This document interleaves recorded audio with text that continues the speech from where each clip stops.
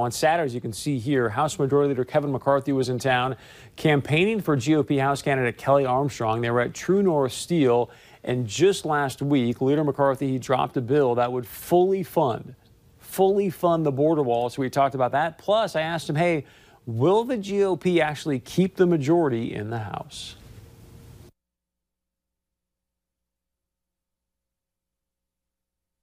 See, I think the big question many supporters have is, what took you all so long? Well, we've been working at it, and we have been building the wall, but you want to finish it. There's parts of California already just finished recently, but the real challenge is the amount of drugs that comes through, the trafficking of human beings that comes through, the things that we can stop, the MS-13 gang members. This is really going to secure and make our community safer. And so I think when we come back in November, these are the things that we can vote on. That's why I have the bill secure the wall and enforce the law. For these cities that are sanctuary cities, they shouldn't be getting grants. What about Kate's Law, where individuals have been caught numerous times illegally here and then being released? Or what about what we're seeing the movement like San Francisco, allowing illegals to vote in school boards? Do they want to expand that? I just think that's wrong. And then Democrats wanting to eliminate ICE. And how much ICE is actually to stop the drugs, how many kids they save from trafficking. I just think that's a very good bill that most of America will support. So Americans might, but the big issue for you is obviously going to be getting the Senate to do it. And these aren't my words, but these are from NBC News. I mean, Senator Roy Blunt laughed at the idea of $25 billion. Other senators sort of scoffed at it. Where are you going to come up with the money? Well, look, we have the ability to have the money. If you simply look at how much we'll save by building the wall, from the gangs, from illegals and others, it pays for itself. And it's an important. What's interesting, though, if you go back to 2006, they voted for this money for a wall. And you know who one of the senators who voted for that? Barack Obama. Senator Obama voted for that. And he felt it was important to have a secure border. So I think the Senate needs to be acting, and that's why I think it's so important in North Dakota that we have good representation. We get Kelly Armstrong elected inside Congress, and we get a new Republican seat in here with Kevin Cramer. I think we get that wall built. So you're saying you're going to wait till we get the new Senate sworn in? And we will move it now when we go back in. So it'll be the old one at the time. I think they'll listen to the voters. If not, we'll continue to work on it. But I think because we still have the appropriations to get done, we passed 75% of it. We've got more to do. So I think we can have that vote now, get it finished. Look, I know the Senate's been a different money. I think that's where Senator Shelby's going. Hey, that's a big stretch going from 1.6 to 25. No, because what it does, it gives a future appropriation, right? So you'll do so many billion today, but you'll fund it all now, and each year it'll go through and go forward. So you can make it happen, because it can't all be built in a day, but what will happen, it'll save the taxpayers money more if you appropriate it all now and get it started. So one of the big questions is the negotiating tactics that are going to be used.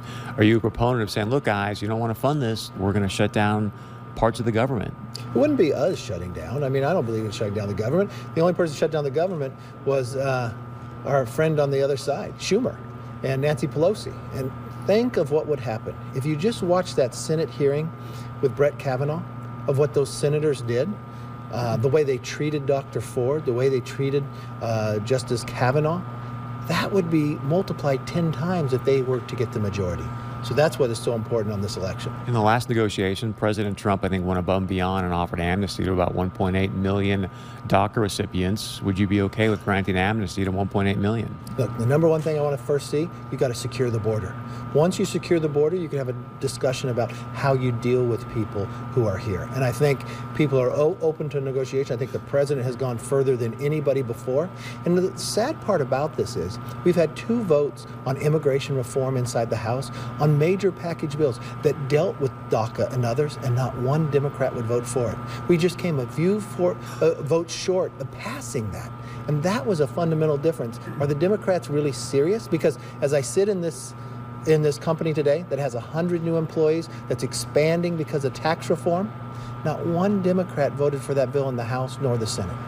Let's talk about messaging. I mean, you look at the economy, you know, the old saying, it's the economy, stupid, and you and I could create a myriad of reasons how the economy is cranking right now. The tax cuts, the deregs, on and on and on.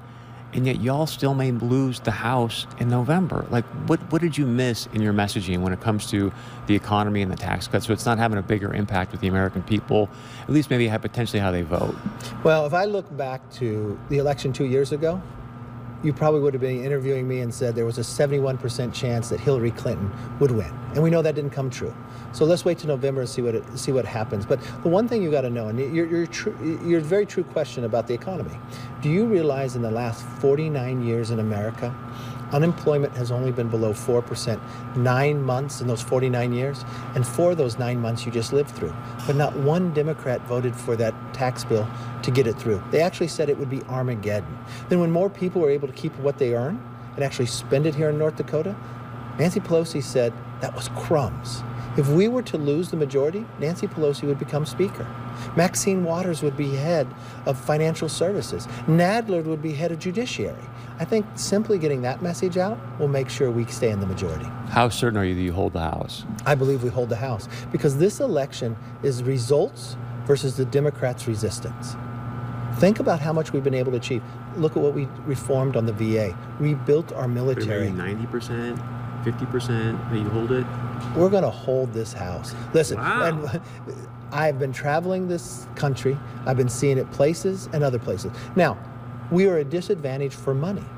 Michael Bloomberg, who just re-registered a Democrat, who wants to run for president, he gave the Democrats $80 million just to try to flip the House. Tom Stiers has given him $120 million because all he wants to do is impeach the president. He brags that his impeachment list is bigger than the NRA list. So if the Democrats were successful, what would they accomplish? They'd try to impeach the president. They would abolish ICE. They would break our healthcare system by this government-run takeover. And that's their goals. That's their agenda. I just don't think America wants that type of agenda. Please share your point of view with us. Email us, text us, leave us a voicemail. Love to hear from you tonight. Stick around. We'll be right back.